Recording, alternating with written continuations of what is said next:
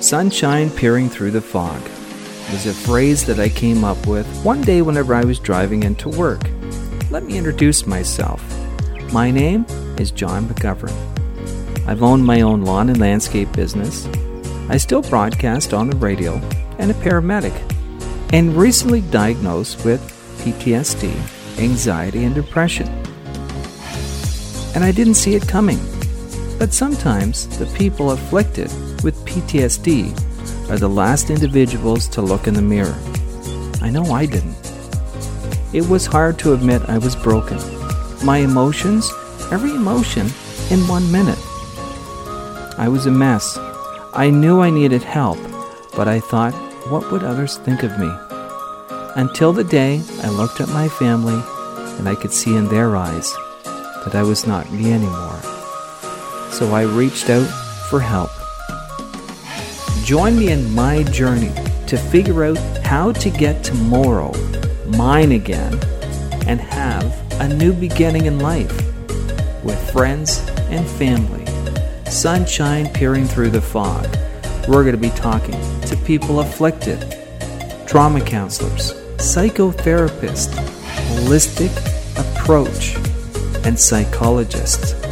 Let's get back to a new tomorrow, and let's beat post-traumatic stress together. Email me, johnpatricklive@gmail.com. Hey, it's another podcast for Sunshine Peering Through the Fog. I am your host, John McGovern. It's all to do with PTSD, anxiety, and depression, something that I know so well. That's why there's a bit of a lack from the last podcast to this one. Now let me explain. If we see a duck on the lake, we see it as calm, cool, collected. But from the water down, we see its legs going like crazy and not really going anywhere. That's the way that I was feeling with the last podcast.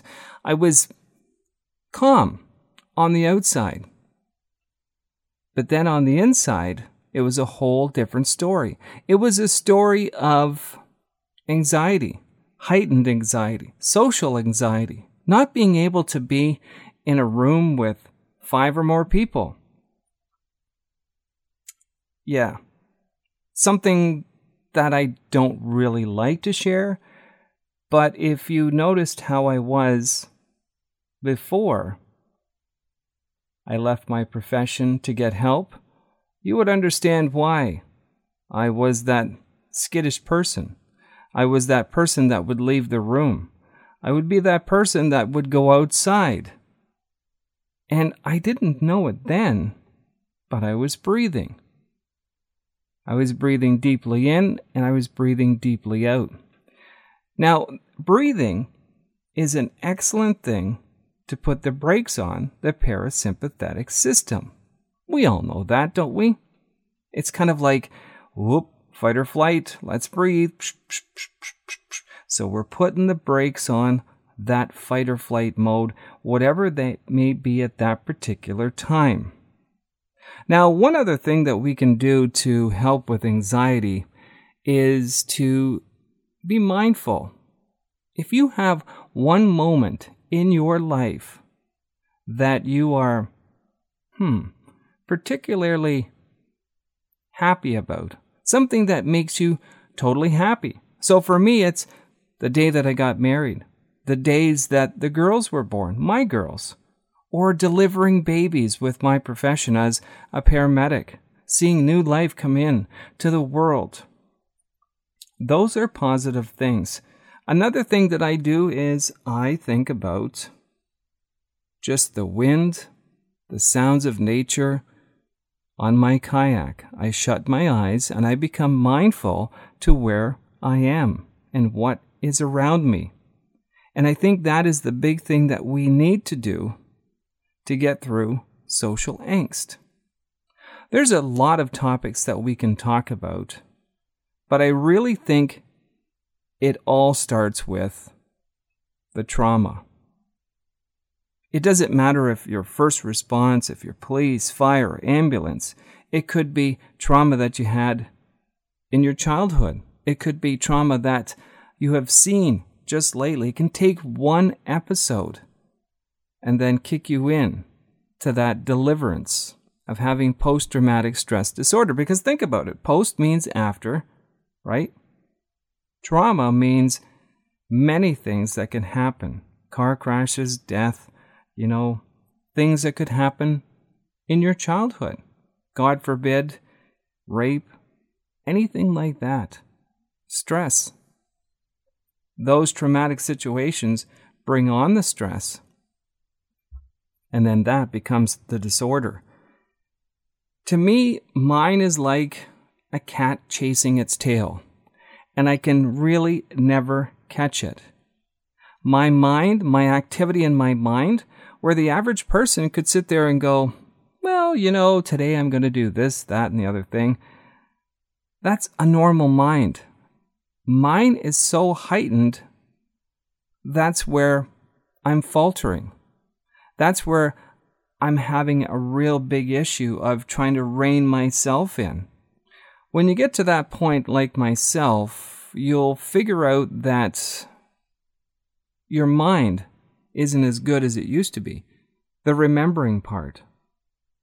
But that's okay. Don't think of that as a bad thing. Think of it as something that you need to work on, or different tools in the toolbox to make your mind stimulated and make your mind on course for the things that you need to do.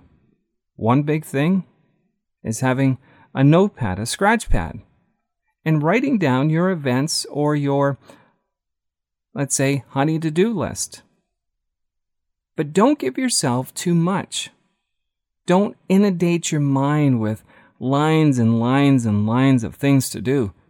For instance, today's Tuesday. I have 4 things to do. Pretty simple? I think so. And I accomplish those 4 things, and I stroke them out, giving me a sense of accomplishment, but also me being able to look back at my work and stay grounded, even though my mind activity is at a heightened sense or heightened feeling where I can never shut it off. That's just one example. There's many different ways that we can cope with PTSD, anxiety, and depression. And the big thing about it is you have to be open to make the tools work. You have to buy in. You have to find the right counselor. And anything that has happened in the past with your family, look at your family. If you've not treated them well over the years, apologize. Try not to react. Try to listen. And I know it's hard, believe me. It's truly hard. Because you think you're going through it. But your family is going through it with you. And they want you to get better. They want you to be that person that you were, but you can't go back to that person. You can only fast forward to the person that you're working on from today forward. Remember that. That's a key thing that I really had to compress, think about, absorb, and do. It is so easy to get frustrated, and it's so easy to react because I have been doing that for years. But by listening, breathing, absorbing, understanding, and being able to say, I understand. Maybe I can't answer that right now, but let's come back to it. Or let's go over that question again so I can make more sense of it. Your family are the ones that love you. Your family are the ones that want the best for you. And you know what? I know you can do that for them. I know you can do it for yourself. The biggest thing you need is to put your hand up, to ask for help, to find the right person to talk to. Listen, I have suffered for so long. I have talked to numerous counselors, but nothing ever related to trauma until I put my hand up at the early part of 2020. And I haven't looked back. It's been absolutely awesome. My team that I work with, we're so in sync. It's like me going and talking about this, that, and the other thing, but it's like it's friends across the table or in Zoom calls. That's what you want. That's what you should strive for. And there's nothing wrong with asking for a second opinion. There's nothing wrong with if you think your counselors aren't doing the right things for you, then request something else. There's so many people out there to help. So why settle for second best whenever you can obtain the perfect fit? And that's what it is for mental health. It's the perfect fit. I say that with all honesty. Counseling should never be like a job that you don't like, but you have to go. Counseling should be like that job that you can't get enough of. Because in the long and short of it, counseling is going to get you to that new tomorrow. But you always have to take one step at a time. I would love to hear from you. Go to sunshinepeeringthroughthefog@gmail.com. If you have some questions, I can ask my team, and then I will email you back. Again, it's John McGovern, finding my own way through post-traumatic stress, anxiety, and depression. But guess what? And I'm not bragging about this, but I'm seeing a difference. I truly am. Again, my name, John McGovern. Reach out to me at sunshinepeeringthroughthefog@gmail.com.